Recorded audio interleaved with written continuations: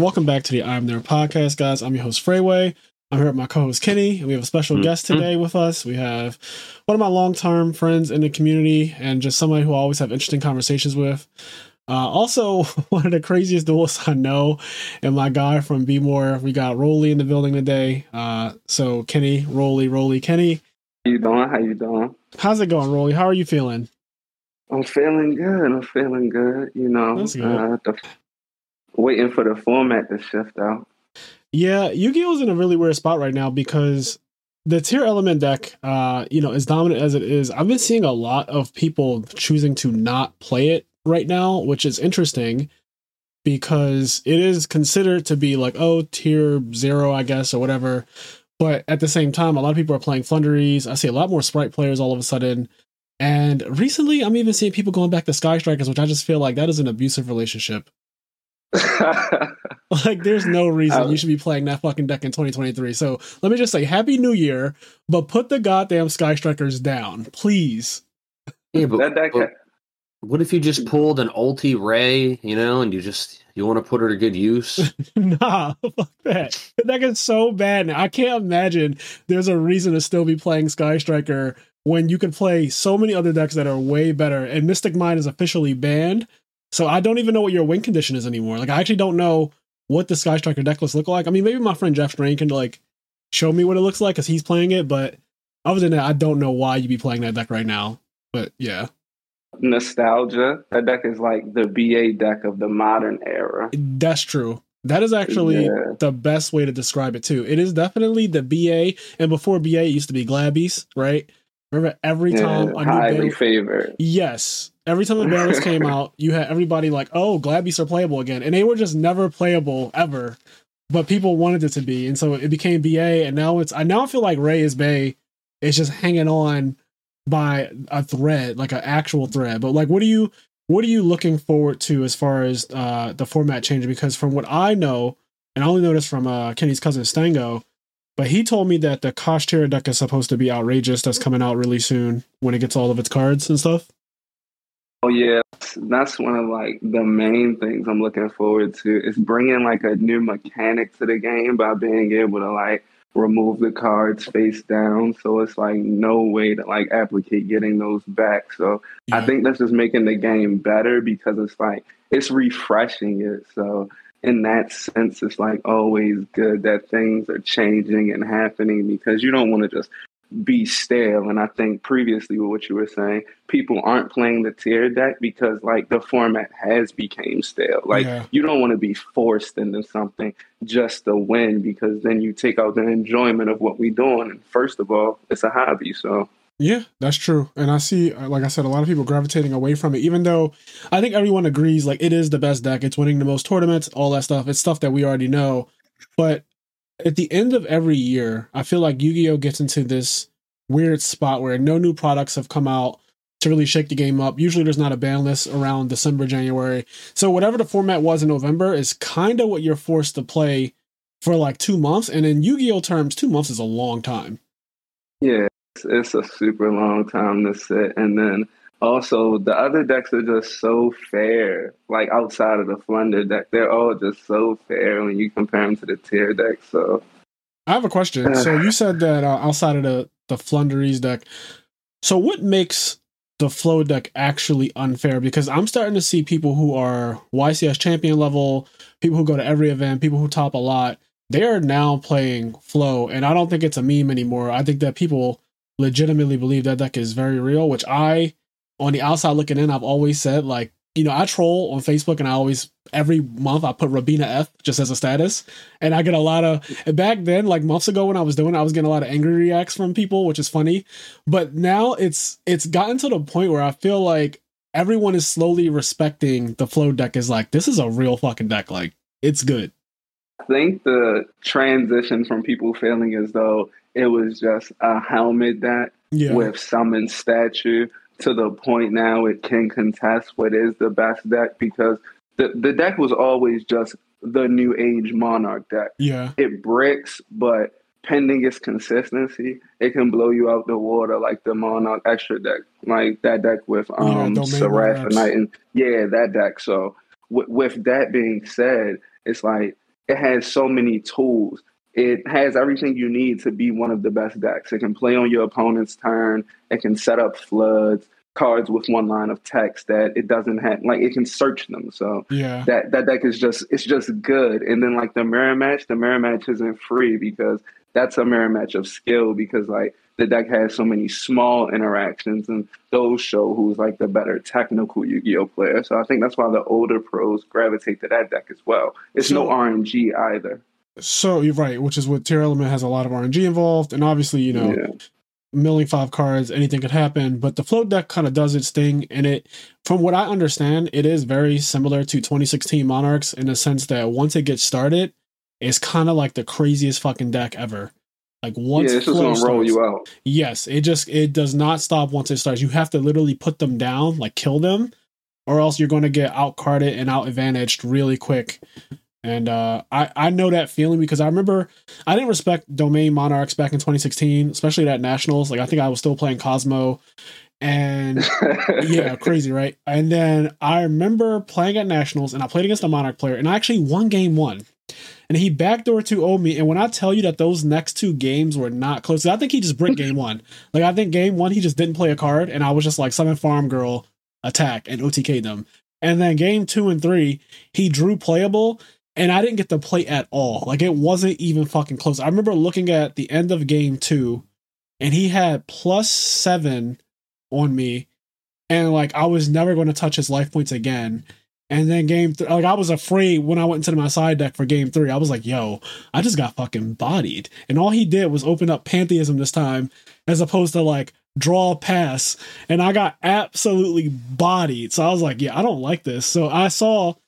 Like, Jerry comes to Philly Regionals, and he was telling me, like, when he's playing, what's the deck? The Sword Soul deck. He's playing Sword Soul, and he was telling me, like, even as consistent as powerful as Sword Soul is, he's like, I do not want to play against that Flunderies deck. Like, that shit is absolutely bull. It's, like, the most nonsense. Once they start playing, it is just too much. For your deck to be competitive now in the game, it has to do, like, immensely unfair things. And I think that's what people get upset at. Because the average quote best deck does things that are unfair to the other 6 to 8 decks within the format. So yeah, and the Akash Tira deck adds an element of a lot of banishing, and also this mechanic of getting rid of your opponent's monster zones, which is that's not something we've really seen be competitive before. Where, from what I understand, I saw a combo, and I think it was a 1-card combo if I'm not mistaken, where the guy literally took all 5 of his opponent's zones. Like that's the. Is that real? That's the Unicorn combo. Yeah, like I think that he literally started off with like either Fenrir or something, and next thing I know, he linked in, or not linked, but he like exceeds into a guy, and then all of these things started happening. And as he kept summoning guys, it just kept taking away a monster zone on the other side, and eventually got to the point where they just didn't have zones. I was like, what the fuck? They Ojama'd him. They hit him with the Ojama. Yeah, the good old Ojama King. So that's cool. I love Ojama King.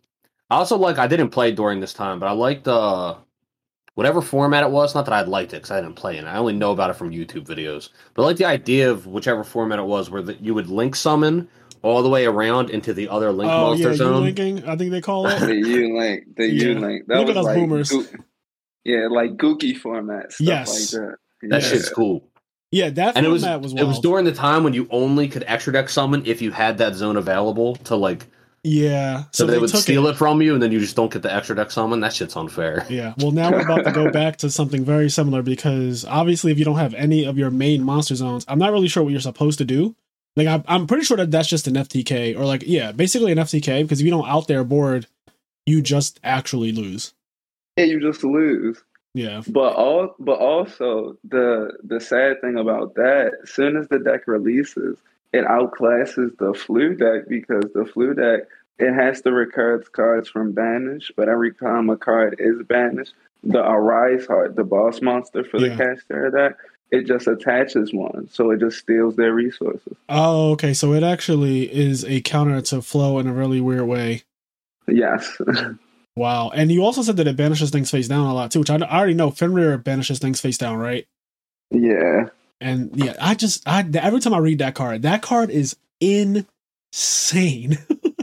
Going to one very soon. The card is too crazy. Yeah, it's too crazy. Yeah, I agree. I see that card going to one easily. He is the probably one of the best versions of Stratos I've ever seen, because he's a 2300 basically regular. You can summon him with no requirement. He just like, I don't have a field, summon this guy.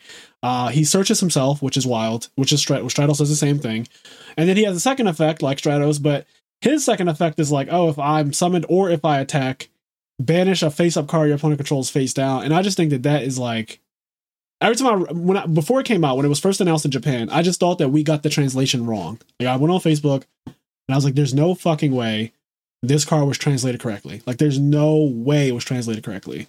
And then it came out and it was actually a real thing. And then obviously it took over Japan pretty immediately.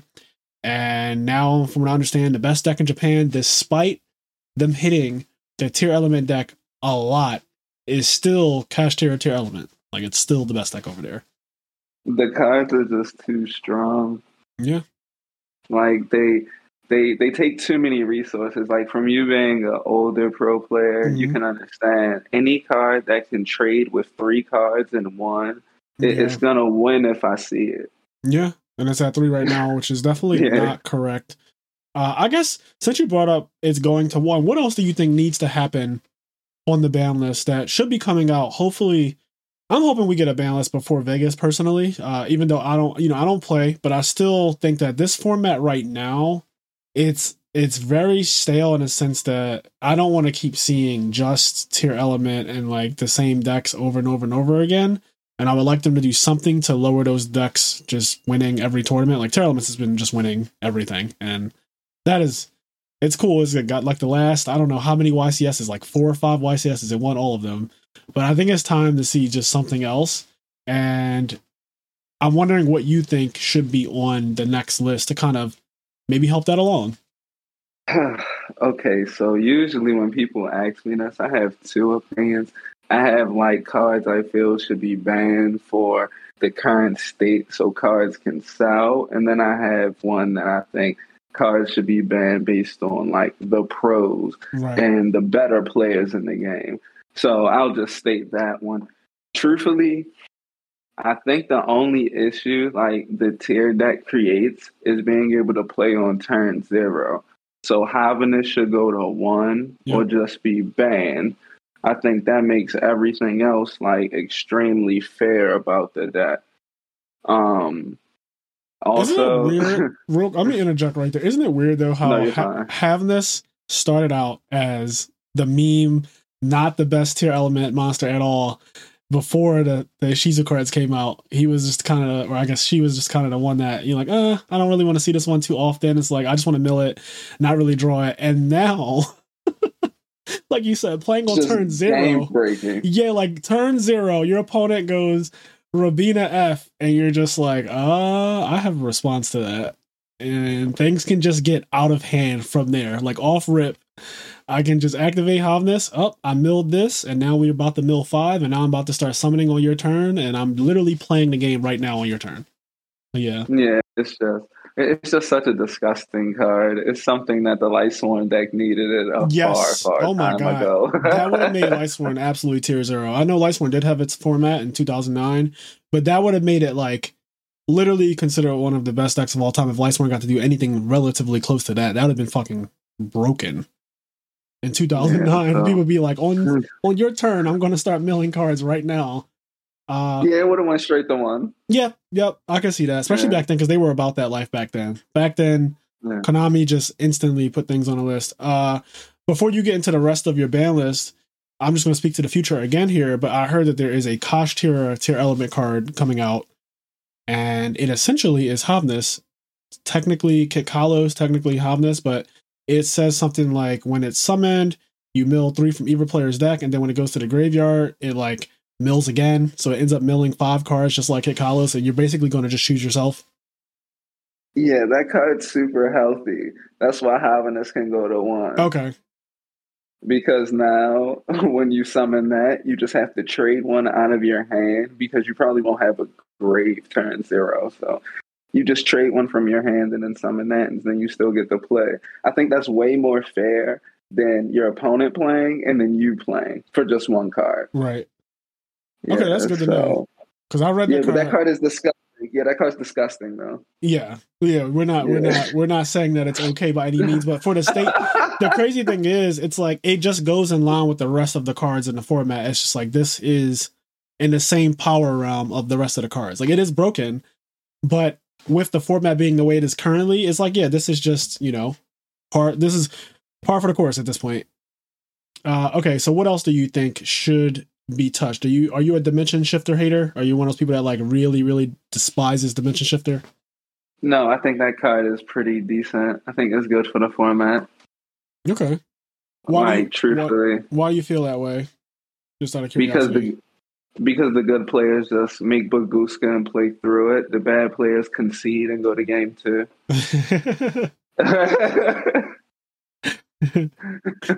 So I think it's a fair trade because if you're willing to play through it, your opponent might just brick.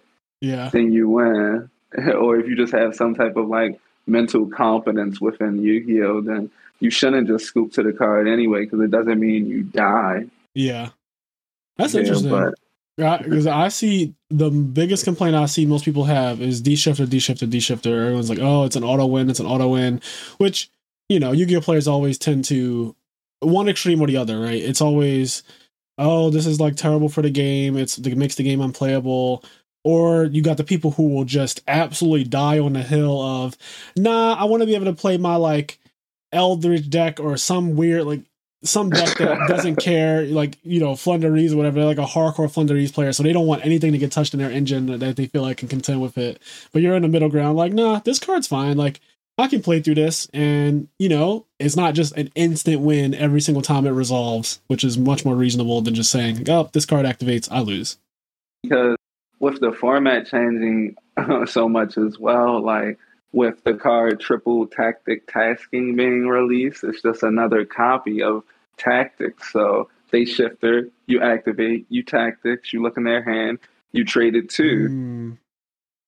So you didn't really go down too much because now you break them from playing. They have to top deck into a starter or some form of card to actually start them playing the game. That's a good point, actually. I forgot that card's coming out. So for people who don't know, this is coming out the next set, but there's Triple Tactic Talent, not Talents. And it searches out, I think, spells and traps that are normal. It has the same name, just without an S. I think it's the same. Yeah. Yeah, I think it's the same. And it's the same guy on it. So, like, Triple Tactics Talent is a zoomed-in version of this card. So this card literally is Xian from the Six Samurais. He's holding up some kind of, like, metal thing in his hand. And that's what Triple Tactics Talent is. But when you zoom out, you get to see the full picture of him, like, holding it and everything. And they just took an S off of it, and that's the card. And it says something like, if your opponent activated a monster or something, you can search your deck for any, like, spell or trap. Right? Is it something like that, Rolly? Like, if it's a normal spell or trap? Any normal spell or trap. Right. So you can search out Triple Tactics Talent with that card, which is so... I know it's like a tongue twister to say that these are two different cards, but they are. But yeah, it's a really cool card because you can search out things like Evenly Matched, from what I understand, Lightning Storm, Triple Tactics Talent, which is probably the best one. I mean, it's literally on the card, so you're probably supposed to search out the card that it shows you.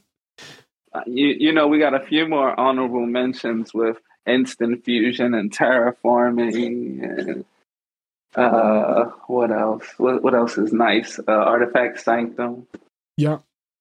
Change of Heart. Okay. So real quick, Change of Heart. I forgot that's actually just in the format, and it's completely just like a card that people can play. Okay, so I think that they might have changed the name of the one that we're talking about to Triple Tactic Tasking, it looks like. Tasking. Yeah, so they changed it. So Triple Tactics Talent is the one that Kenny. And then now this one is called Triple Tactic Tasking. And that is not what it was in Japanese, but whatever. They converted it. Thank God they actually did translate it with a different name that makes it where it's not confusing. But yeah, it is. If your opponent has activated a monster effect this turn, set one normal spell or trap directly from your deck, except this card. So you can't set another copy of it, obviously. And then it says it cannot be activated this turn, or if your opponent controls a monster, you can add that card to your hand instead. You can only activate one Triple Tactic Tasking per turn. So What? Except triple text talent, it cannot be activated this turn, or if your opponent controls a monster, you can add it to your hand. That is confusing. I hate the way this card is worded. I'm guessing the not activate thing only applies to if it got set. Yes. Okay. So if they have a body on board, you just add the card to your hand. Gotcha. If not, you just probably set like a flood trap, like a barrier, a sanctum, something like that. Yeah, that's actually going to be, from a deck building standpoint, this card is super interesting. Because I'm wondering what floodgates really, really hurt. For example, like the flow deck. Is Mask Restrict actually just GG for them? Is that like a card that if it's flipped, they can't deal with?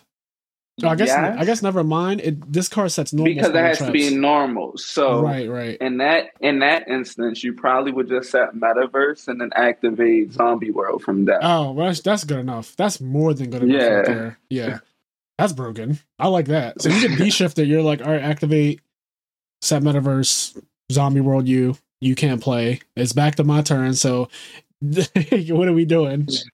Yeah, now I play. Yep. And yeah, that's gonna be interesting. I'm actually so excited to see this card be played because it is just gonna make people play broken ass one-ofs, like broken spells and traps that are just like, I can technically search this now. So I don't need to play 3 copies of it. I can just play the triple tactic tasking and play like 1 copy of it and be good. Yeah, because if you're playing a good deck, you're gonna have monsters on the board that are gonna trigger to try to stop these. So. Yeah. No, that's definitely good. What else do you think it needs to probably get hit? So you said Havness. You don't think D-Shifter? No, Barrier Statue has to go, though.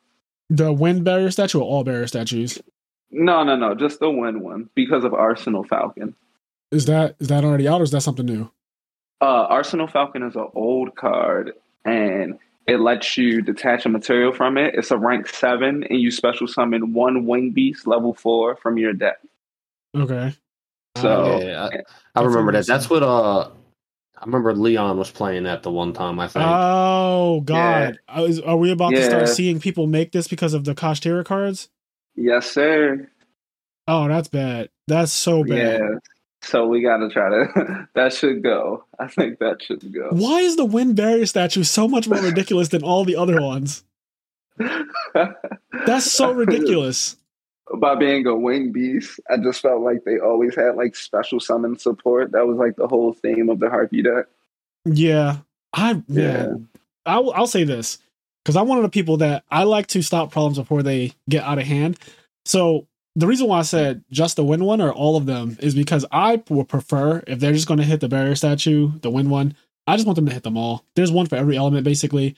And I just feel like at some point in Yu-Gi-Oh, all of them are going to have a turn to just be gay, and I don't want that to happen. Like I just don't want to go through a format where like the fire deck is summoning the fire statue, and we all just have to hold that and look at it, and then it's whatever the light one is, and it just keeps going like that. I just don't want that to be a thing. That is interesting because I don't know if that's still the case, but I know there was a point in time when all of the Dragon Rulers were banned except Tempest.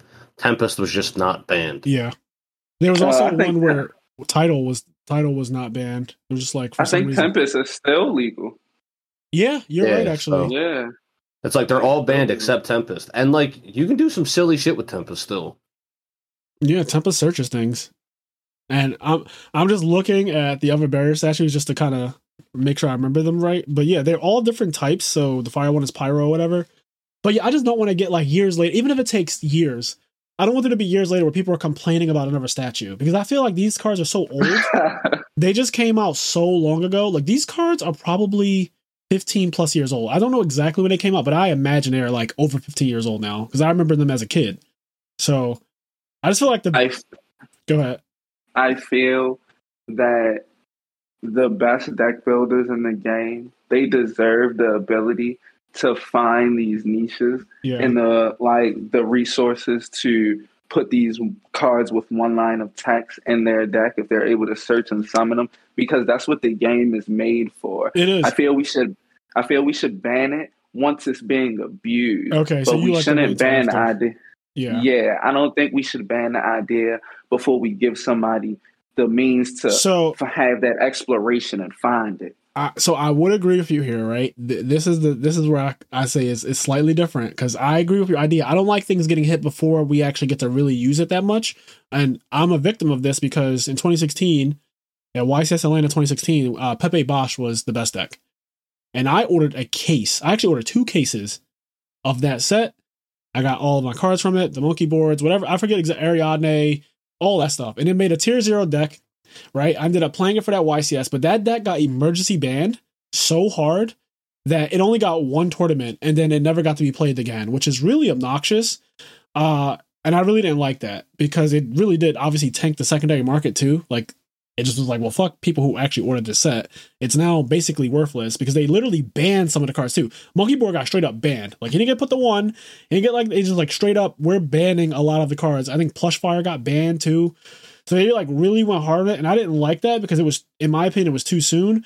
The difference for me with the other statues that haven't had a chance to shine yet is that now that we've seen the Wind statue literally become a god card, I don't know if we need to actually see the other statues do the same thing, because for the rest of people's time playing Yu-Gi-Oh!, the second a fire deck or a water deck or an earth deck becomes ridiculous and they can summon a statue, it's not going to be a secret when people find a combo to summon the statue. Like, I would, if I was competitive, you get what I mean? Like, if I was competitive for the rest of my time playing Yu-Gi-Oh!, I'm always going to see, oh, this new deck coming out is all earth monsters. Can this deck play the earth statue? Oh, it can go an earth statue. I'm probably not the only person thinking that, though, because we've seen the Wind statue for years. The Wind statue's been around for a while now, and it's like, that's my only defense of why I feel like the other statues can go at the same time, because we've seen the Wind statue open the door for all statues. All statues matter. So, that's how I feel with this fucking card. I don't want to see these statues go ham. I just don't. All right, so in that instance, we probably could hit them all, or we probably could just limit the worst attributes to 1. Yeah. I mean, it only takes that 1 though. Okay. Question. So, because I didn't know that this is about to happen, but this is not okay. This Falcon thing, this old ass rank 7 monster, this rank 7 Xyz that's about to literally, it's always old cards. And I agree with you though. Like, I really do. I love the fact that people have gone back into the archives and said, this card that was unplayable because who was summoning level 7s, especially multiple, especially summoning 2 level 7s, but also not losing card advantage doing it. Because that's a big part of it too. Is like, if you're going to summon level 7s, the last time we did that consistently was Dragon Rulers. And that's because you didn't lose card advantage when you summoned them. But now, you went through a period where, like, okay, if you put 7 monsters, like 7-star monsters on the field, it probably took actual resources, but the Kashtira cards are all like, when I'm summoned, replace me immediately. So that guy's free. Yeah, that guy's straight up free to make. Yeah, that's wild. Also, from what I understand, the Kashtira guys, it probably is already out. I'm not sure, but tell me if I'm right or wrong here. But they get a Macrocosmos on legs. That's pretty big. No, that's the XYZ that comes out in Hypernova. That's the Rise Heart. Okay. Yeah. Also, the same. Okay, so a Rise Heart is literally Macrocosmos on top of other effects. Yeah, it's a Dryden. It's literally a Dryden. You XYZ summon it on another name. It can quick effect pop a card, but basically it banishes the card face down. It's just a Dryden with a body. Oh my god. I gotta look this up. Yeah, that card's crazy. Oh my god. Yeah, I've heard of like a lot of the Kashtira stuff, and I've seen some of the combos. I was watching Stango show me a combo that I'm like 90% sure it started off with him just going, I only have Fenrir. And he just did way too much off of just Fenrir by itself. Like, I was disgusted. Kashtira, a Rise Heart. Yeah, I love looking at the future of Yu-Gi-Oh! Because it's always just doom and gloom until somebody figures something out. But this guy says 3 level 7 monsters, which, of course, that's not the real way to summon it. But once per turn, if a Kashtira Shangra era activated its effect, you can exceed by using a Kashtira monster you control. So basically, if the other Xyz guy activated its effect this turn, you can just put this over top of any Kashtira you control. Then it says any card sent to the graveyard is banished instead. So literally Macrocosmos. Then he says once per chain. Oh my god. Once per chain, Each time a card is banished, attach one banished card to this card as material. Then once per turn, this is way too much. Why am I still reading effects? Once per turn, quick effect. You can detach 3 materials from this card. Target one card on the field, banish it face down. And that doesn't need to be a face-up card. Just target one card on the field. So this guy is insane. And he's 3,000. He's absolutely bonkers. Yeah, he's crazy. He's gotta have a once per chain, and a once per turn, and a once per duel. You know, you gotta have all of them. And don't forget his continuous effect. Yeah. It's weird. But the crazy thing is his continuous effect triggers his once per chain effect, because after the card leaves the board, it was banished. That creates a chain link. So he's just toxic. So he just starts taking shit. That's broken. And I know people complain about Abyss Dweller a lot, and we can talk about that in a second, but this card is essentially it's like another way of making it where your opponent's graveyard effects don't matter. So in the mirror match, I'm not even sure how that plays out. Like, if people are playing this in, is there going to be a tier element deck that plays this guy? Like, it's merged together? Maybe, but I don't really think it's going to be too great, because you have to play like Birth and Unicore.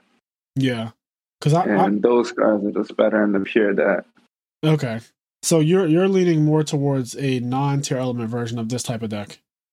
Yeah, I think the things that the deck can do, just combo oriented, like going back to what you were saying about level 7s. Yeah. We haven't had a format where we were able to abuse Dracosac, and this format permits us to do that. Like Dracosac alone is like Appaloosa, Arise Heart, Shangri-La, and Fenrir. What? Yeah. So you know something that I always forget this, but Yu-Gi-Oh has gotten to a place where tokens are broken. Yeah, tokens are broken. Oh yeah. And it's the reason why the Blackwing Gofu, I think is his name, he's banned. Yes, that is banned, but Steam the Cloak isn't. Right, Steam the Cloak just came back, I believe, on the last list, and that card is also pretty broken. But if you remember, Gofu was the guy.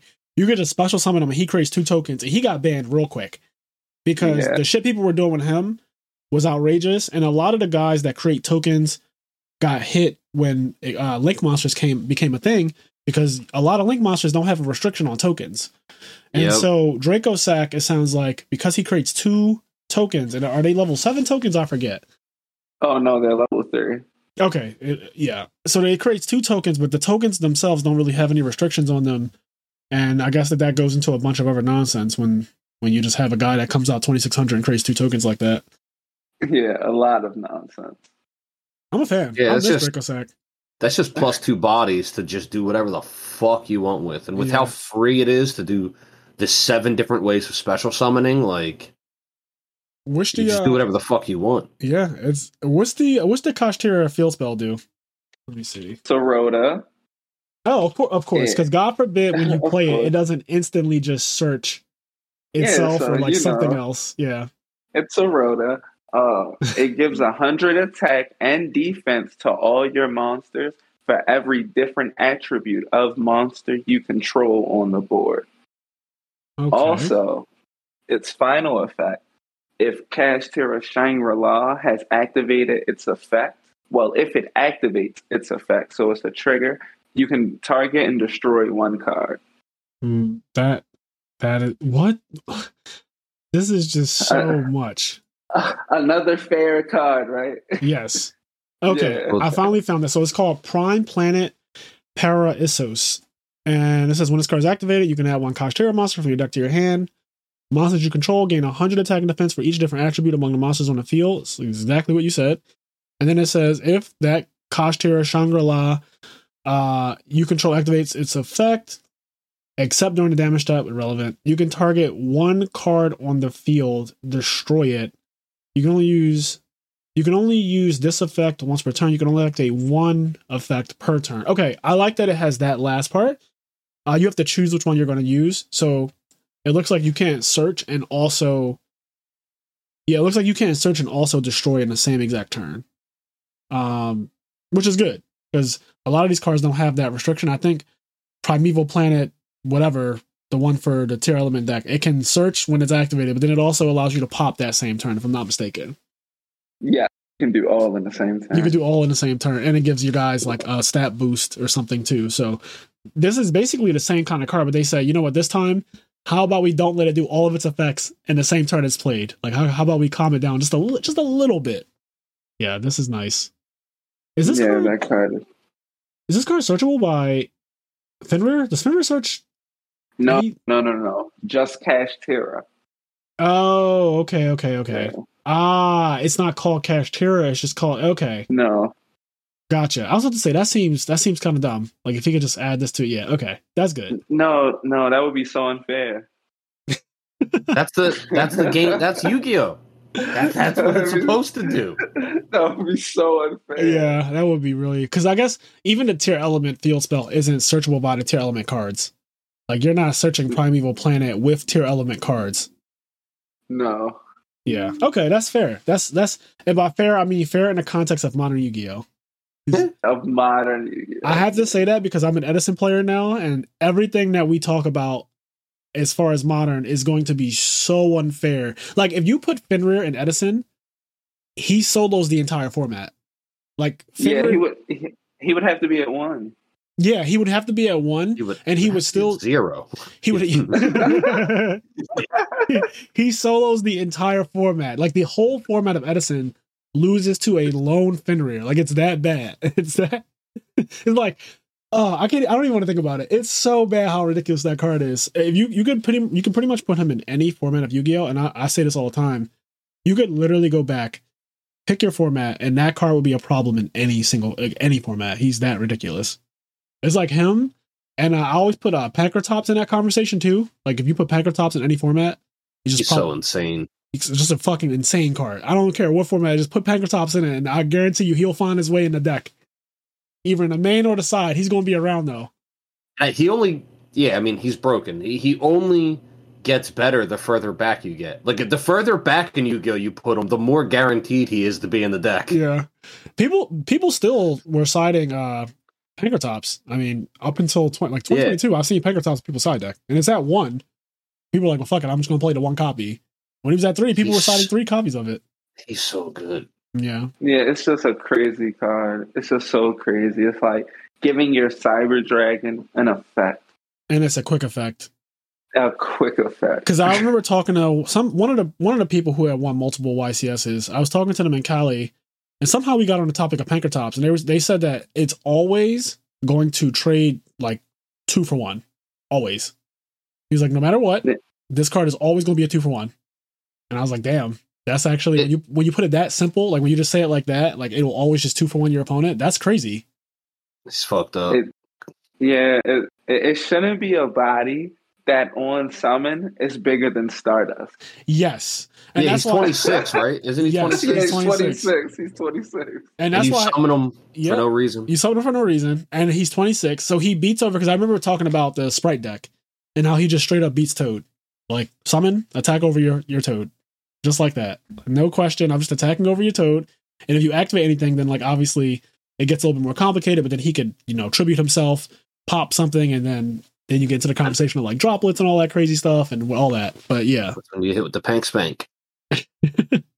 Yeah, so I'm just, Yu-Gi-Oh! Is just getting more and more ridiculous. But is there anything else as far, do you think that Dweller does need to go? Because we didn't actually answer that question or go through it yet. But no, I don't think Dweller needs to go, because Dweller is like a format card. It's only good within the format, because now, like, the deck is going to be checked by the Kashtira deck. So should Dweller go when now Macrocosmos on legs exist? It just seems unproportioned. Yeah, it's like, why are we doing this now? If you were going to do it, you had to do it earlier, not wait until this new deck comes out that already beats the old deck. That is something that I always fucking hated about Yu-Gi-Oh! Is it felt like they would hit a deck as like a better deck would come out, and then at that same time, like when the new set drops, they'll like hit an old deck, and it's like, well, you don't even need to hit this deck anymore because with its cards, it doesn't keep up.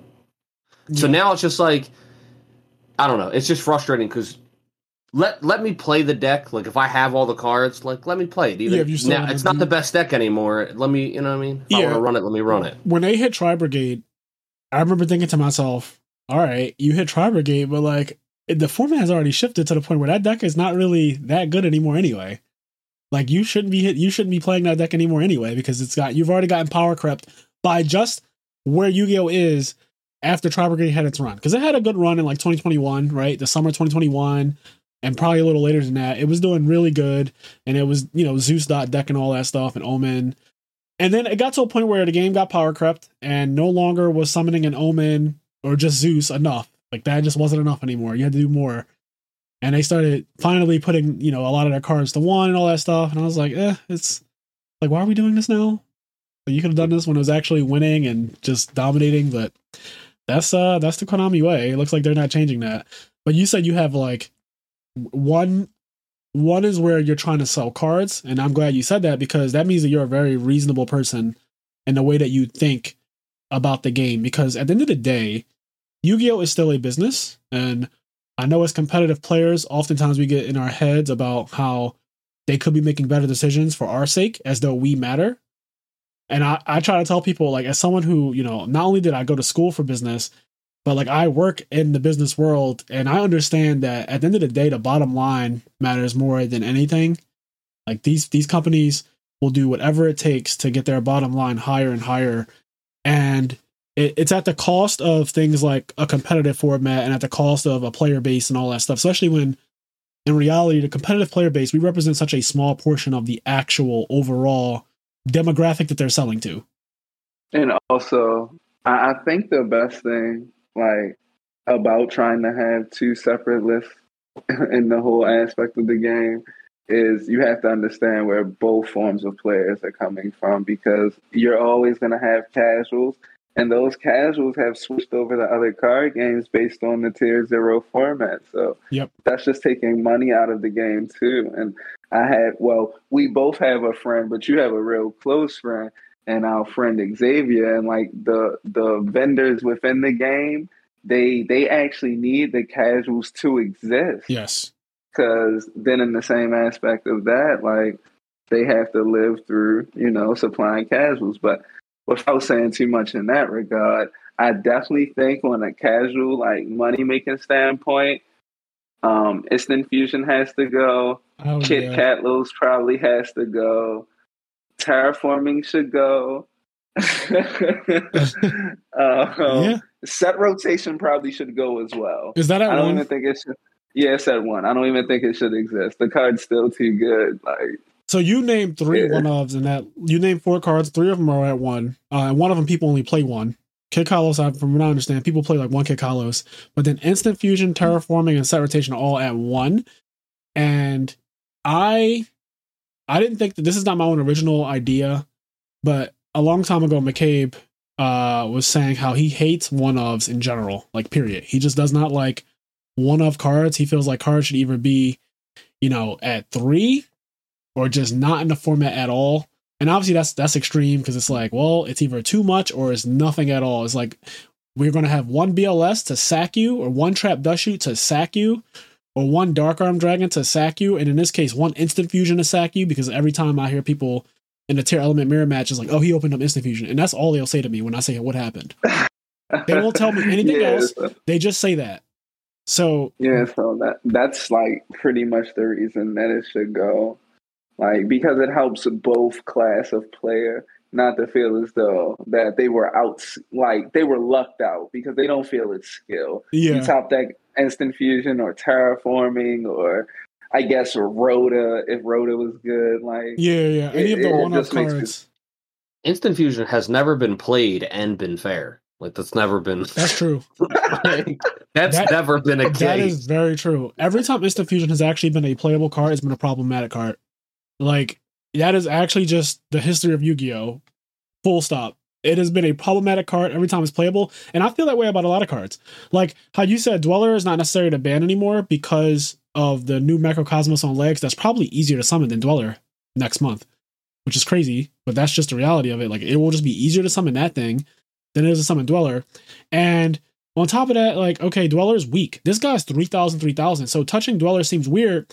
But then what's going to happen a year from now or 2 years from now is that we're going to enter another format where Dweller is problematic. And it's like, are we going to do it this time? Are we going to let it go? Dweller's been out since 2012. The card's been out since 2012. And the only reason I know that is because my whole life is basically chronologized by what I was doing in Yu-Gi-Oh! So I know in 2012 is when Water came out. And that deck is just absolutely broken, but Dweller made it over the top. Like, a Dweller just made it absolutely insane. So it's been 11 years since Dweller has come out, and he's just been a problem on and off. It's like, when he's good, he's too good. And when he's not playable, nobody even talks about it, nobody even thinks about it. But then you get in these situations, and I feel the same way about, like, Instant Fusion. If we go away from, oh, like, fusion monsters are broken and somehow they change it to whatever, and they can, at the drop of a dime, they can just choose, like, when fusions are trash. And next thing you know, it's like Instant Fusion isn't playable anymore.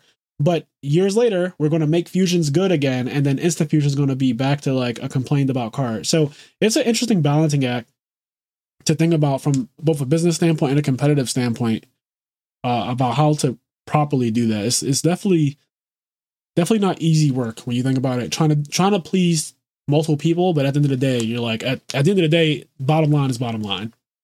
What else is there? So I agree with, like, getting rid of a lot of the one-ofs, because, and this is the competitive person in me speaking, I hate the feeling of, so in Edison format, like, Brain Control's at 1. It's the most powerful card in the format. It is just absolutely disgusting how many games come down to, if he has Brain Control, I just lose.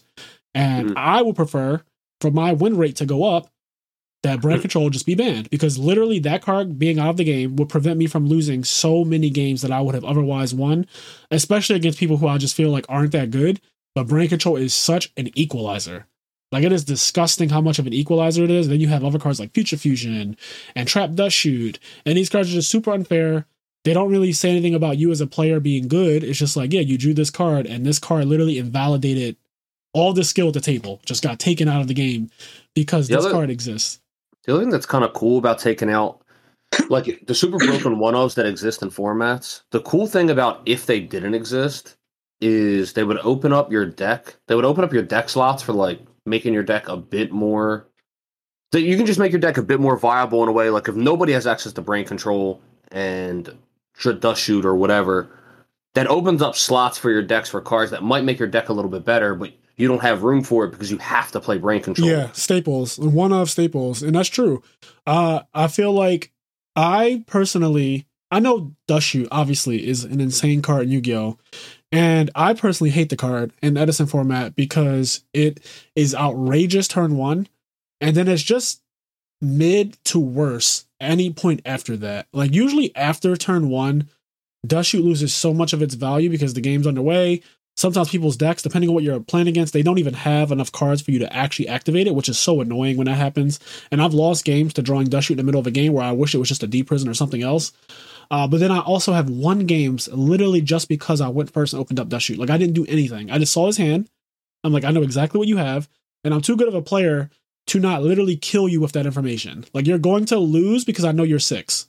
And that's, like, too much in itself. But if you have that card out of the format, then decks become more consistent because they can just include more, like, they can just include Upstart Goblin. Like, a lot of decks in Edison format don't play Upstart Goblin at all. They just literally don't play. It's at 3, and almost no one plays it in an Edison format, which is so, like, weird to think about because it is mathematically correct to just play Upstart Goblin in your deck. Like, if you're saying I'm playing 40 cards, well, why are you playing 40? Because that's the minimum.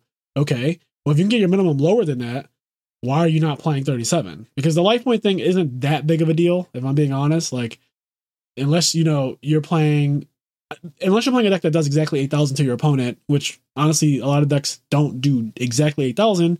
It's not that kind of format. So the life points don't really matter. But if you're arguing that, like, oh, I play 40 cards because I want my deck to be consistent, like, Upstart will make it mathematically more consistent. And you can include stuff like that when you don't have to play staples that are at 1 and very sacky. Here's what I'll say on the contrary, though, to play devil's advocate. I think for content purposes, one-ofs are exciting. And you know what I mean? Like, when you're watching people play, or like when you're watching a stream and it's, top 4 of nationals, and Hansel opens up the one instant fusion, and it's game 3, he's going first. The crowd's about to go fucking crazy. They're gonna go crazy. You already know. Like, they're gonna fucking lose their minds because he just opened up the best card in the format. It's at 1. It's hype. Everybody knows what it means. They knows he pretty much wins the game by just activating it.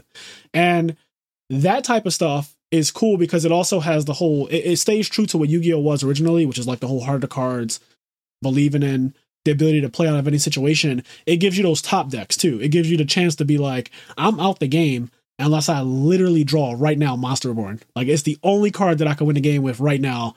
And you rip it, and it's just like a hype ass moment. Like, oh shit, he drew Monster Reborn. Like, this is only out.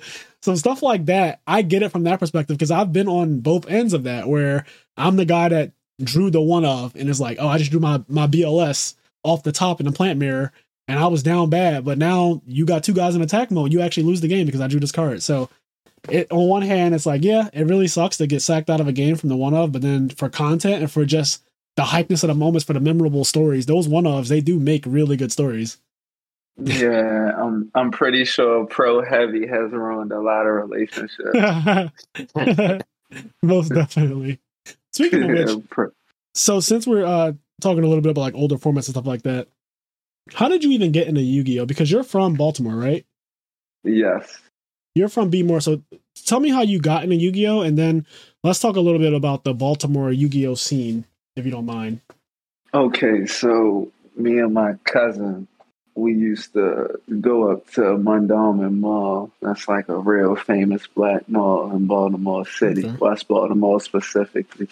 We used to go to the KB Toys up there, and he bought us both structured decks, starter decks, excuse me. That's what they used to be called before, structured decks. He bought us 2 starter decks, so he kind of threw me through a loop because he got me the Joey one and he got the Pegasus one. So I couldn't understand why I kept losing to this blue card, but Relinquus was kind of broken. But after that, like, we kind of fell out of the game for a while, and then I remember around 2010, I think 2010. He called me and he was like, he wanted to get back in the game because everybody was playing. So it was all these new mechanics. And from that, it was just kind of wild because it was like Black Wings being summoned and Drill Warriors and Synchros and Gazaris and cards that can be activated on your opponent's turn. And it was just a lot. But I think that's what kind of drew me back into it because it was so much going on. Yeah. Did you ever used to watch the anime? Were you an anime watcher at all of the Yu-Gi-Oh anime? Yes, I was really into the Yu-Gi-Oh cartoon. Like, that was definitely one of my favorite things to watch on Same. WB Kids. Like, yep, same. Every Saturday morning. Yeah, definitely that. I was sad to say I wasn't really like one of the protagonist fans. Like, I was more of a fan of Bandit Keith. Like, hell yeah. I thought he was pretty neat. Like, oh, that's the insider if I ever heard one. Yeah, and I mean, but that's more so contrary from being from Baltimore. It's like getting it done by any means. Yeah. So, like, so like to not put myself in there, I got one of my tops by like any means, but it wasn't no cheating involved. It was just, it was pretty cool. It's like, you're not the guy, I'm the guy, so I'm going to just get the win, and that's life, So,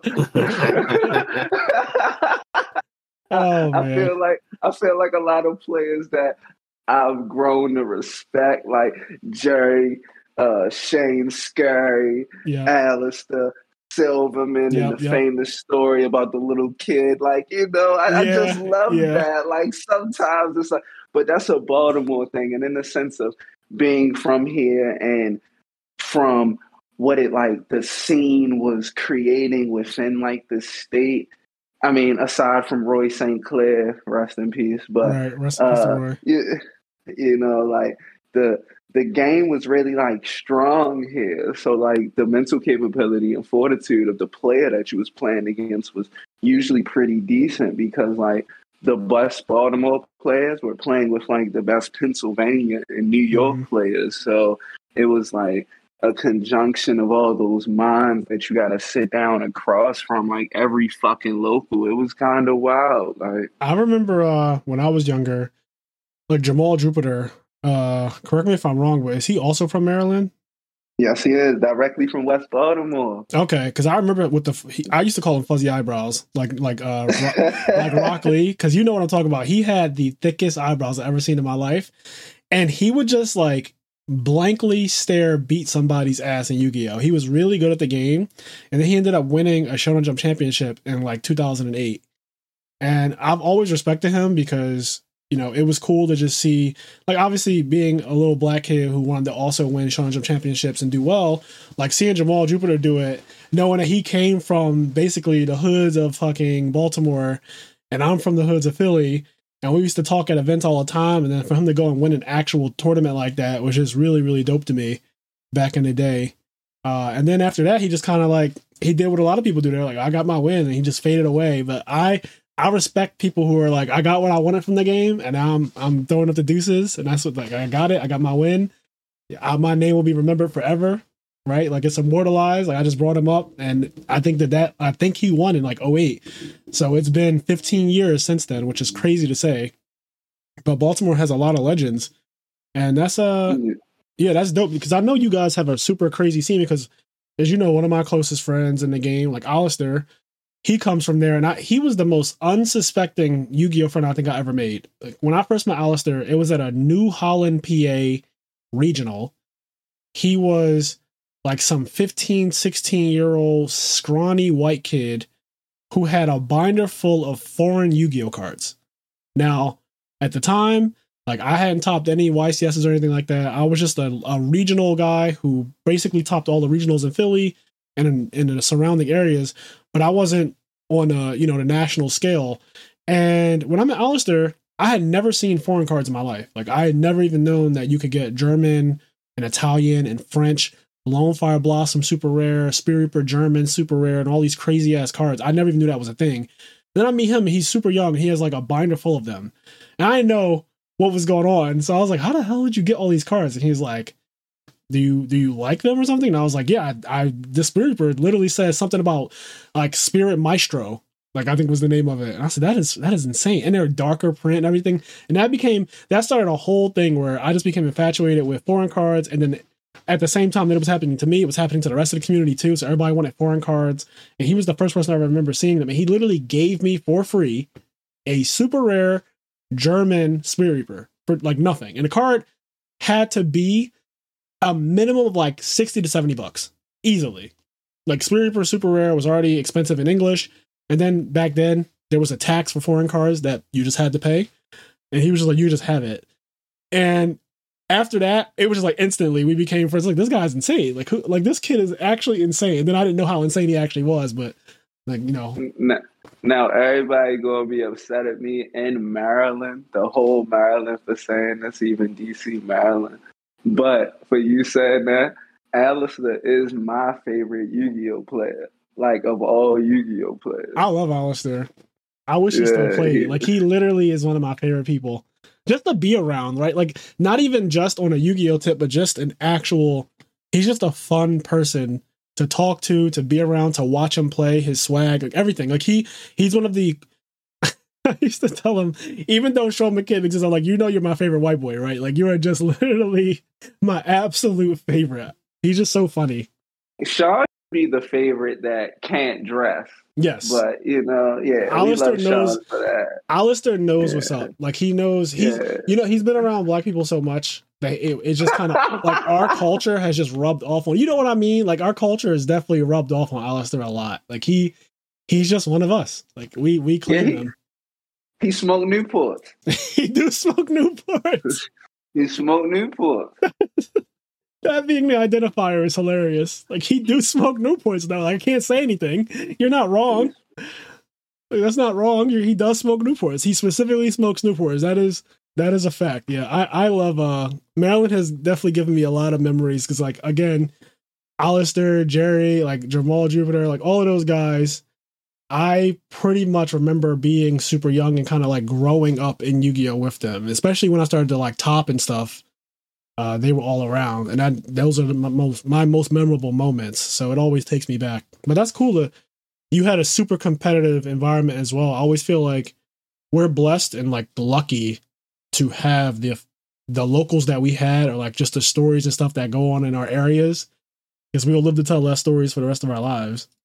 Yeah. And like the average player doesn't have like enough, how can I say, social intelligence to befriend people or go outside of their norm or what they see every day.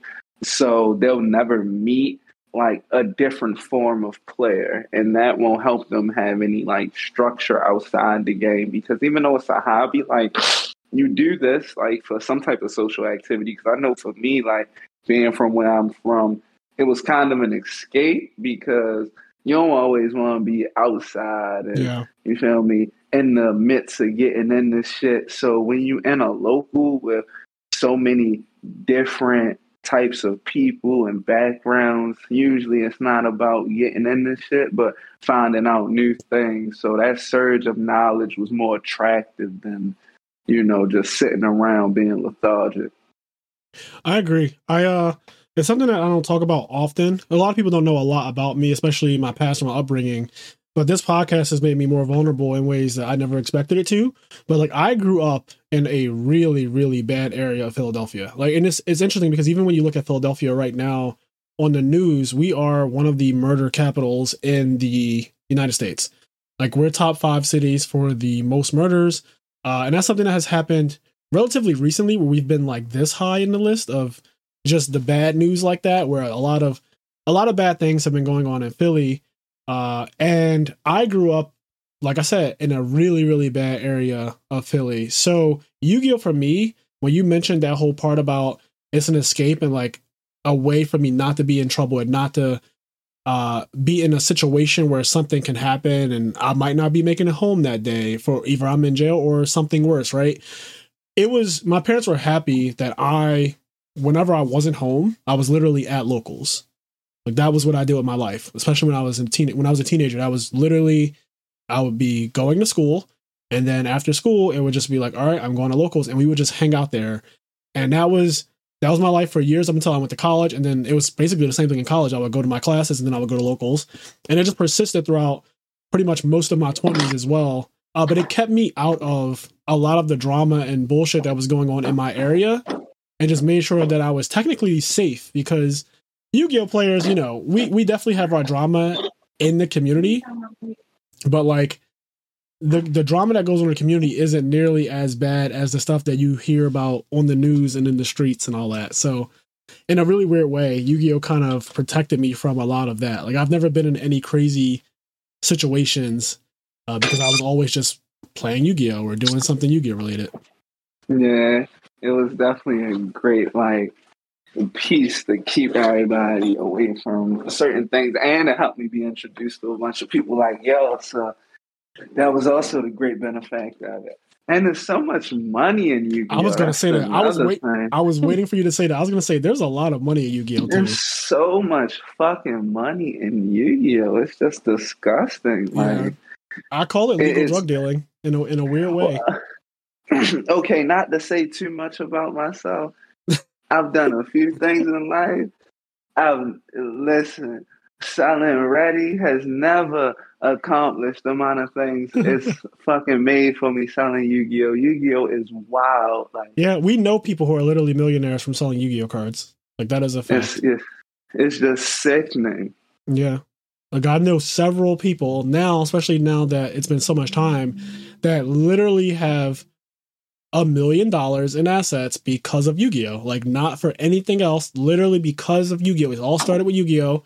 And they've just accumulated so much wealth over the course of, like, buying and selling it, even opening up stores, vending, buy lists, everything. Like, I've seen it all. I've seen it back from the way back with Troll and Toad days to, like, now it's you got Gamer's Choice out there. You got all these other things that it's crazy to see people that I used to play Yu-Gi-Oh with have now opened up actual stores, and they're successful in doing that. Like they're hosting regionals and all types of stuff. It's wild.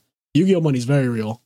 Yeah, it's something great. Like it's just such a good secondary market to be into as well. Like such a luxury hobby to have. Yeah, like I play Edison on Thursday nights usually, and recently I packed the Kashtira Fenrir thing, and I was like, oh shit, I think this is worth money, and I looked it up, and it literally is like a $70 card. I was like, oh shit, I just got free plus $70 basically for nothing. I didn't even like I don't play with this card. I have no use for it. It's just going to get sold. I give it to Xavier, and he does what he does with it. It happened like 3 times that day. Everybody packed a card, and they were like, X, what do you want? Like, yeah. X is like, I'll give you this, I'll give you that for it. And then he goes and flips it 18 times. And that one Fenrir becomes God knows what. I remember back in the day, there was this challenge that people used to do where they would start off with one card. And the goal was at the beginning of the day at the regional, they would take that one card and only that one card, no cash or anything, and see how much they could turn that one card into throughout the course of the day. So if it was a Kashtira Fenrir, both, you say, me and you start off with a Kashtira Fenrir, we go out into the floor, and we trade the Fenrir away to get other cards, and then we trade those cards to get other cards. And at the end of it, you basically see who was able to accomplish the most with just starting off with that one card. Is that such a cool like idea from a just competitive standpoint, and just to show how much money Yu-Gi-Oh has in it when you do stuff like that. Like no cash is being traded or anything like that. It's just literally take this one card, start the day off with one other person. Y'all both have the same exact card, and you just trade throughout the day and see who has the most from just that at the end of the day. I feel that wouldn't be fair against like any of the Baltimore players because we would always have more cards at the end of the day. I mean, like I told you, we can only get the cards from the Fenrir. How did you get all this? They just be lying around. How'd you end up with a binder full of alties? Where did you get this from? The kid traded it off the floor. Insane. Listen, you get them trades. That is a cool concept, though. That's like reminds me of like I'm sure everybody's heard like the red paperclip thing, where like some guy, it's like documented on the internet. Some guy started with a red paperclip, and like from trading this red paperclip to like different to like a pen and all this other stuff. Eventually, just through starting from a red paperclip, years later, he ended up getting a house. What? Just by trading up over all of these years, like only things that he got through the trade, starting with this red paperclip. Eventually, I think he got like a house or something crazy. Like it's documented on the internet. Oh wow, that's actually really cool. It's pretty insane. Yeah, I like the idea of that, and that's just the kind of to speak to the Rolly's point that there's a lot of money in Yu-Gi-Oh. I was going to say because we haven't really talked about this too much, but let's get into. So, what are some of your favorite formats of Yu-Gi-Oh? Definitely the cross format, number one. Why is that? Like, it was so skill intensive once the Jin got banned. I agree. One of the last times Yu-Gi-Oh was really, really. I really like that format. I know that hindsight is always 2020, and people can go back and like break the format even more or make it more toxic and all that stuff. But I genuinely liked Necrol's format. And I'm trying to think. Gookie format was really good as well. I know a lot of people didn't like it because it was so combo heavy and solitaire-esque, but I feel as though once like the hand traps were defined in the format, you and your opponent like both had to be good at said combos to see who would win. Yeah, if they made a mistake, it was just game over. Yeah, it was a game.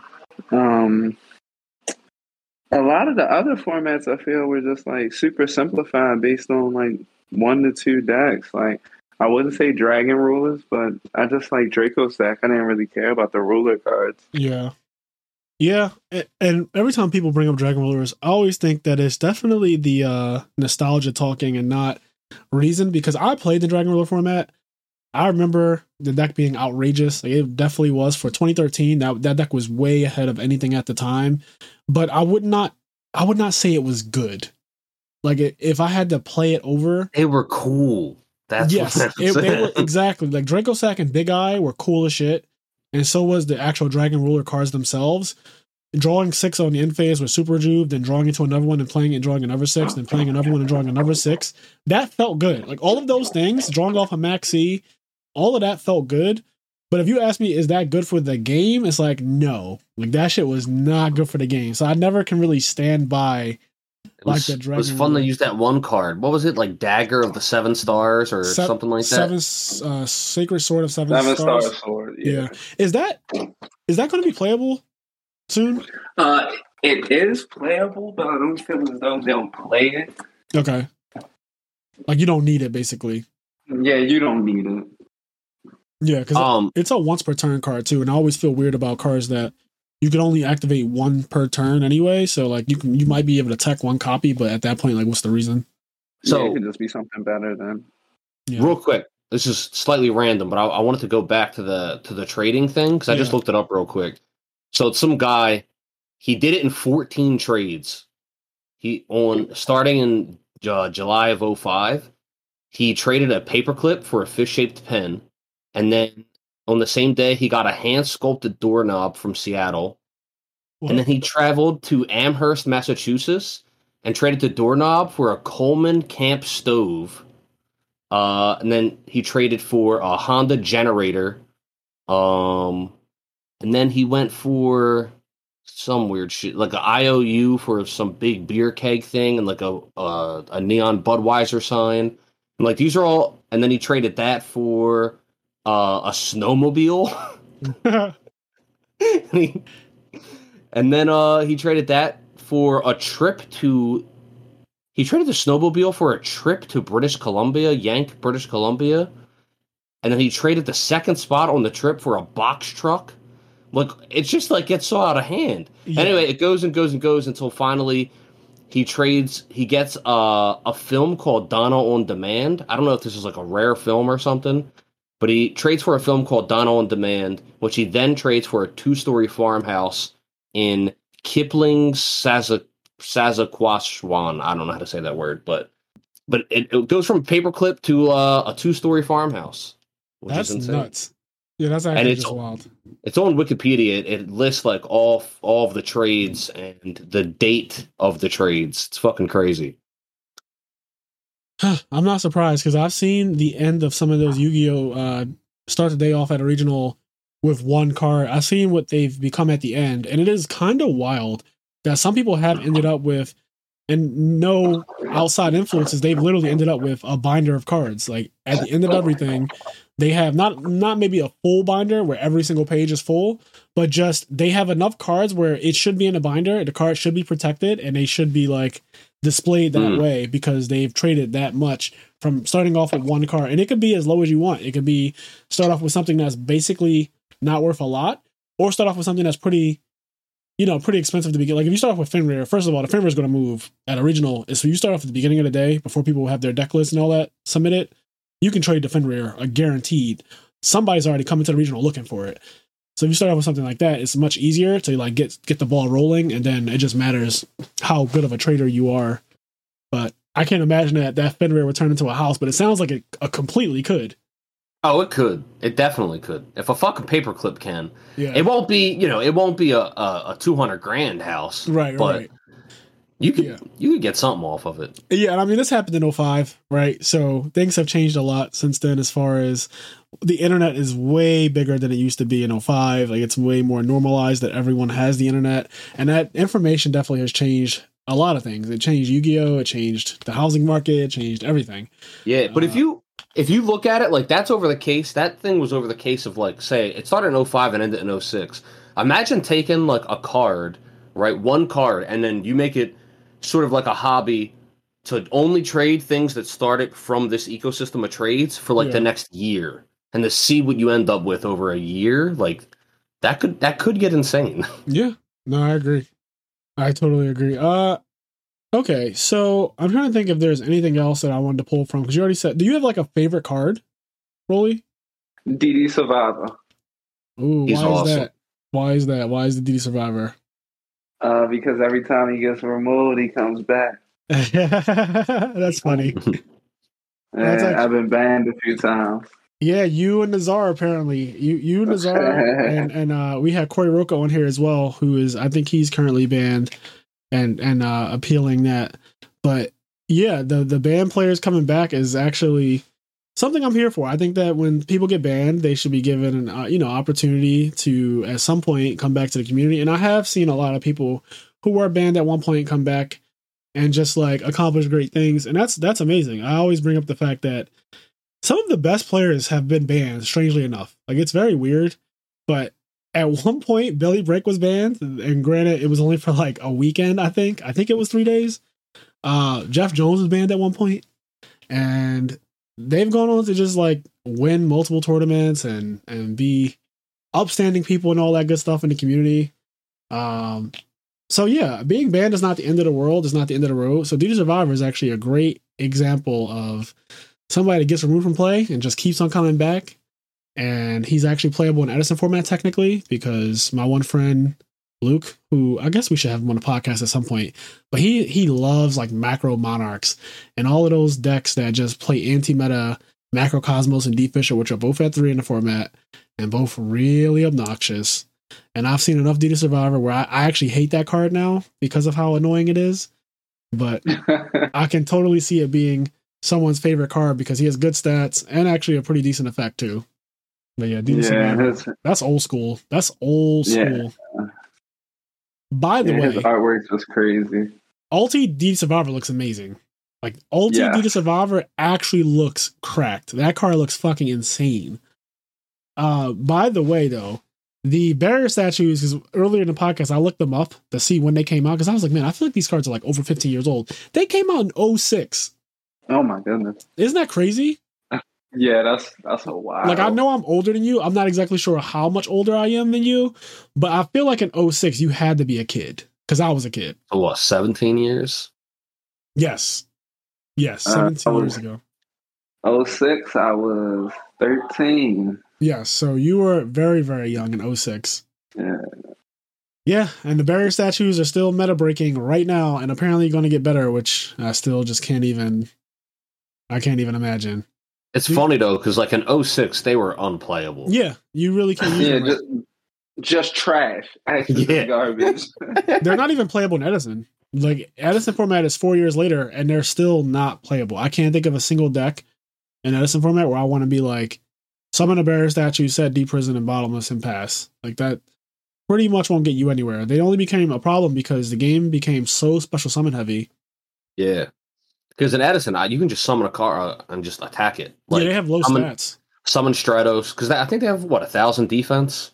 Yeah, I think they're 1,000. I think all of them are 1,000, I think. You just beat it with literally any card. Like, you just summon Kalut, I don't have to half attack. Like, not Kalut, I'm sorry, Gale. Yep. Kalut could beat them as well, though. But Kalut could beat them, yeah. Everybody can beat them. Do you dabble in Edison at all? Do you know anything about the format, Rolly? If I did play, I would play the quick draw deck with Royal Flamvel Guards and Blaze Accelerator. Okay. You like that? Yeah. Yeah, I like that. But I mean, I do know that the Blackwing deck is the best deck. It's outrageous. It is. Yeah. In hindsight, it is just, Whirlwind just should not be at 2. It's just the fact of the matter is that gets auto wins from just going Whirlwind Shura or Whirlwind Sirocco or Whirlwind Bora, whatever, Whirlwind anything. Is kind of crazy. Yeah. I don't remember the deck list, but there was definitely people playing Blackwings back then. I guess they just got it wrong because they not only did they not win the tournament, they let Gadgets beat them. So yeah, Gadgets got second at the actual SJC Edison, and I just don't know how that happened. Like, you know what I think happened? I think at that time people respected Machina Fortress too much. I think because when he came out, people were so scared of him and like bitched about him so much.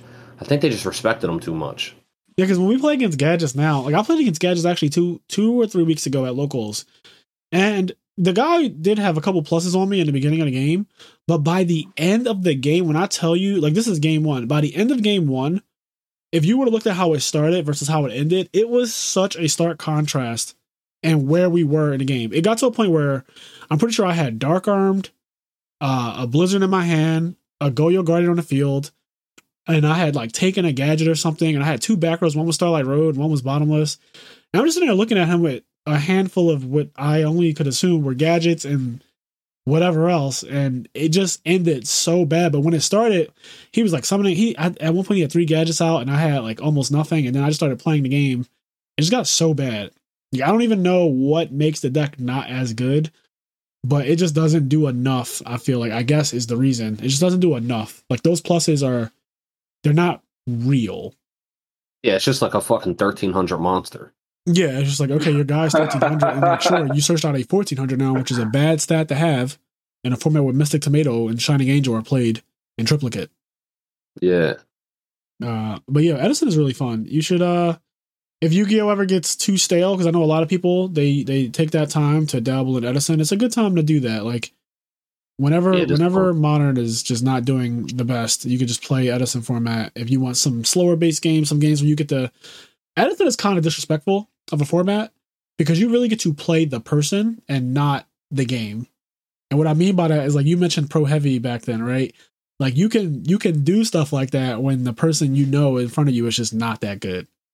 And you're like, like, it's a disrespectful format because you can just do stuff like charge the Light Brigade for Raikou and then just like set a Sangan and pop off on them because you know that they're going to attack into it thinking that it's Raikou, because what else would it be? And now I searched out Dandelion, and now I have Quick Draw Dandelion in my hand, and like, thank you. So it's a really fun format in a interesting way, and you could genuinely do things against people like, he won't read this, or he will read this, and that's what I want him to do, type of vibe. It's really fun.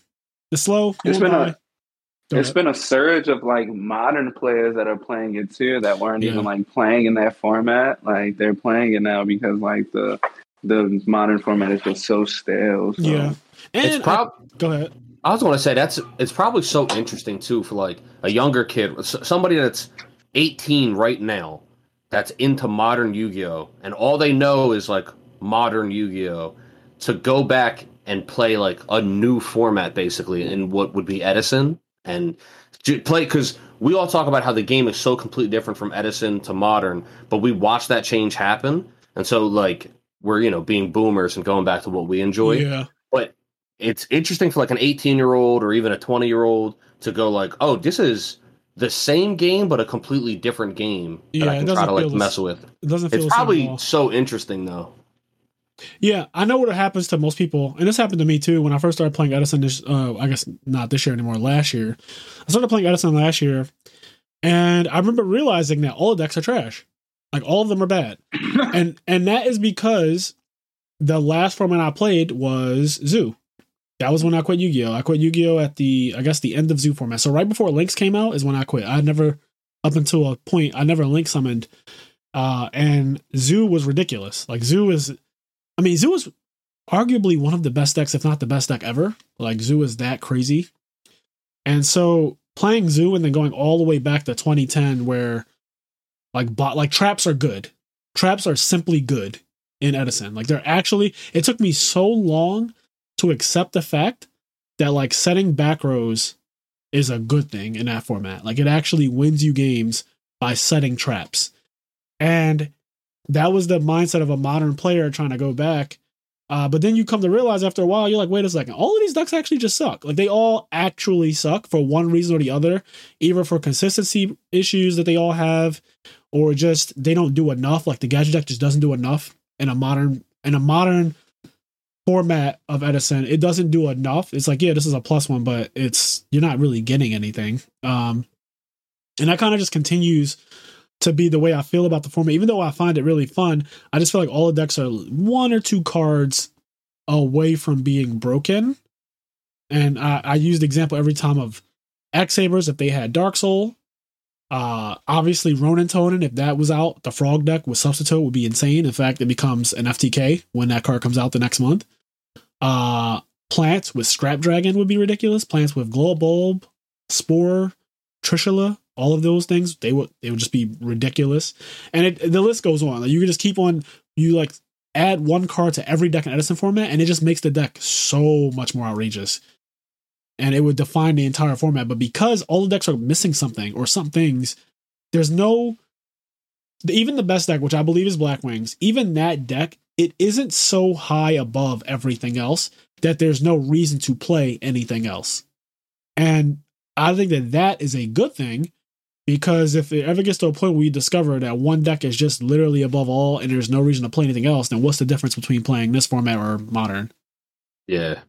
So it's good that you can get away with playing. Like, people like playing Lightsworn. Silverman, he loves the casino. So when he plays, he prefers to play Lightsworn because he just wants to fucking sit down and high roll you. He doesn't really want to duel you. He wants to cold wave JD you. And that's where he gets fun. Like, I want to sit there and be low-key disrespectful and just outplay you and win that way, like a slow grind. I took away all your cards over time.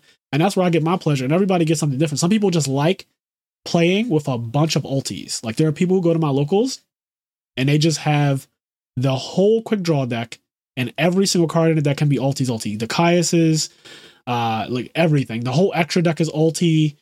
The Dandelions are ulti. The Debris Dragons, I think they come ulti as well.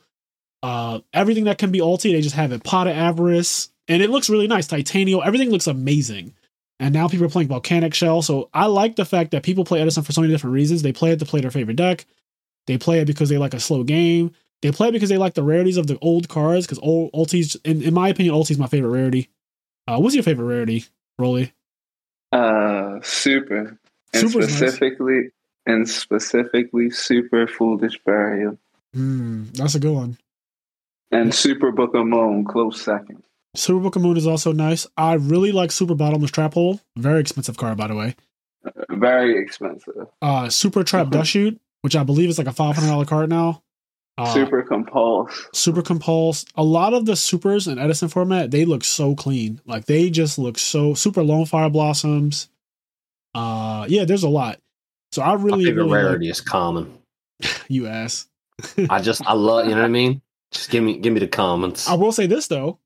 On a positive note, for people who still have not made the leap into Edison format, every single deck comes common, because the cards are so old. Damn right it does. Everything is common. Everything is also hollow too, which I actually like that part. I like the fact that my Blackwing deck, all 55 of my cards in my main deck are literally hollow. I don't play anything that's not foil. Like, if it's not foil, it's not in my deck. My whole deck is all common. My cards ain't gonna bend. All right. My cards will stay flat. I'm still waiting for them to print. Cold Wave it doesn't have a holographic print yet. Substitute, I believe, is still only rare. What else is stuck like that? There's a couple cards in Edison that are just, they only come common or rare, which kind of... Spine Gilman. Spine Gilman is a big one because he's actually played. So Cold Wave, Spine Gilman, and Substitute are three of the main cards that I can think about from Edison format. That they don't have a holographic version yet. And Konami's been low-key printing a lot of Edison cards in various packs and making them different rarities. Like, we got super rare Herald of Orange Light recently, and super rare Caius, which is not a modern card at all. So that was a blatant gift to the people who play Edison. So I want them to keep doing that. I like that. That'd be cool. Yeah, we were talking about if they should just make like an Edison pack, but if they just slowly in their new packs add some of the Edison cards into it just for fucking fun, like, here you go. That's cool. Yeah, I agree. I want Edison to continue to grow, just as much as Modern. Like, I like that both formats can literally grow in tandem with each other, and there's really not a competition on, this format is like better or worse or whatever. You play which one you want. They're different games. They're not... One of them is Yu-Gi-Oh! And the other one is Yu-Gi-Oh! Neo, or whatever you want to call it. It's like literally two different games. I always consider Modern to be like, literally doesn't feel the same. All right. Yu-Gi-Oh! Motorcycles. Yeah, it's not the same at all. The game is over in 2 times. Yep. And sometimes Edison does that too. Like, it's rare, but sometimes games are over. Like, you get those Trap Dust Shoot games or Whirlwind games. Or Future Fusion. Future Fusion is definitely one of them. Yeah, that card's insane. Especially pre-errata. Because people are probably looking at Future Fusion in Modern and it's like, this card sucks. But in the old Future Fusion is instant. Like, you play it and you send cards from your deck to the grave immediately. So it's a Foolish Burial on crack. Yeah, Brionac and Goyo Guardian are better. Yes.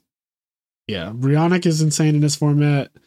There's a lot going on. But all right, before we wrap this one up, I do want to give a shout out to the people on our Patreon real quick. So let me pull up that list. There's 45 of you people. Thank you so much for supporting the I'm There podcast. But this is getting to the point where it's a lot. Like, it is a lot to say all these names. So I'm gonna go through through it, and then I'm gonna have to figure out a method.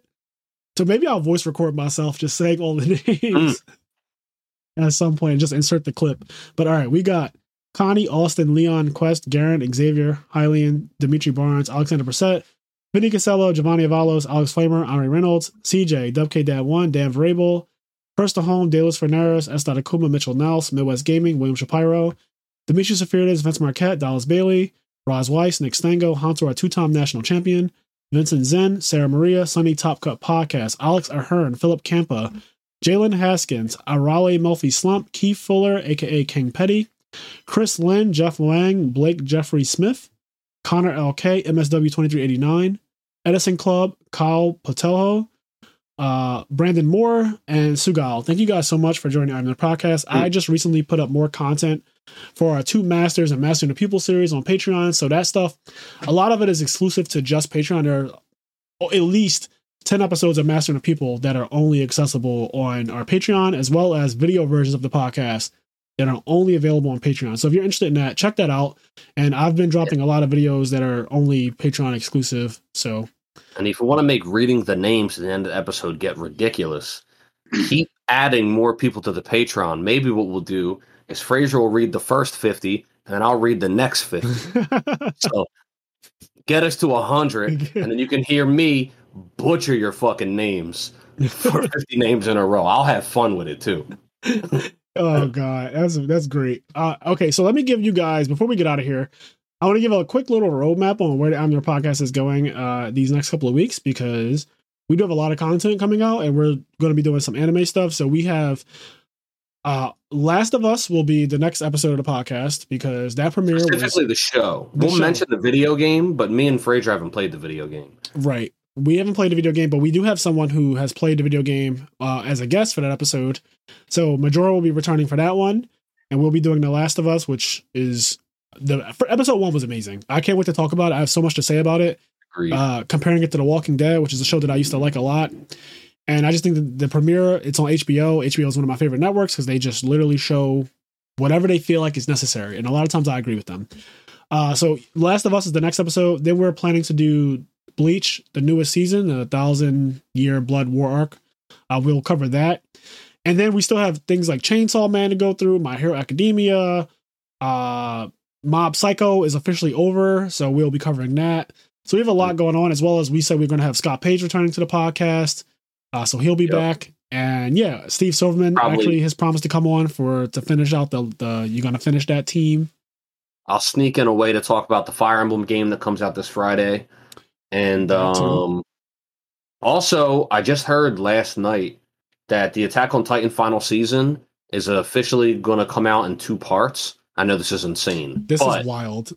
But not in a way where it's going to be a whole nother season. You know, they do like mid-season breaks and they bring it back. I think that's what they're doing for the final season of Attack on Titan. Yeah, final season part 8 will be coming out this year. So I'm really excited about that too. Final season part 8 will have a part 1 and part 2. So it'll be final season part 8, part 2. I'm so annoyed with Attack on Titan at this point, but it's one of my favorites. Go ahead, what were you going to say? Oh, and at the end, I just want to slide in free me, free Chris James, free Carl Manigat, but they can keep Andres Torres banned because he snitched on Carl and we don't fuck with him. Free my boys. Yeah, I definitely feel like some people are banned that, you know, I'm not sure of all the circumstances, but it did sound like some of those just might not have been actually warranted. I mean, you know, I got canceled, but I mean, it just be like that. Life is life. Yeah, life is life, man. Well, if you want to give a shout out to anybody, also, Rolly, feel free to give a shout out to anybody or any locals or anything that you want to just come shout out. Shout out X, even though he act like he can't speak. Shout out Gus because Shout out Gus because he gonna bitch if I don't shout him out on your podcast because he's weird like that. Shout out Jeff Strain. That is one of my favorite white people. Shout out Ned Salkovich. He probably won't see this clearly. Shout out Steve Silverman. He's my favorite fat white person. Shout out Frazier, of course. And we just cut out a whole lot before you heard my shout out. But I don't do edits, so it might be on the Patreon. On Patreon, you can hear all of the shout out. You can hear the raw on Patreon. That's right. We don't edit the podcast on Patreon at all. It is the raw. It is the raw actual episode. There is no editing whatsoever. So every single thing I said, you'll be able to hear some things that aren't in. There are definitely some things that will not make it into the Spotify / Apple Podcast / Amazon podcast episode. But it is very much worth the Patreon. You can get some free. You can get some free insight on who not to be. You know what? I love that. Thank you for putting our Patreon on and giving people something else to subscribe to. All right, thank you so much, Rolly, for coming on the podcast. I really enjoyed this. I enjoy having you on. I appreciate y'all for having me. It was awesome. Yep. So we'll have to bring you back sometime. Whenever I decide to start doing fashion content, because I know people have been asking about that. Oh yes, please. I feel like it would only be right to bring you back for the fashion content episode as well.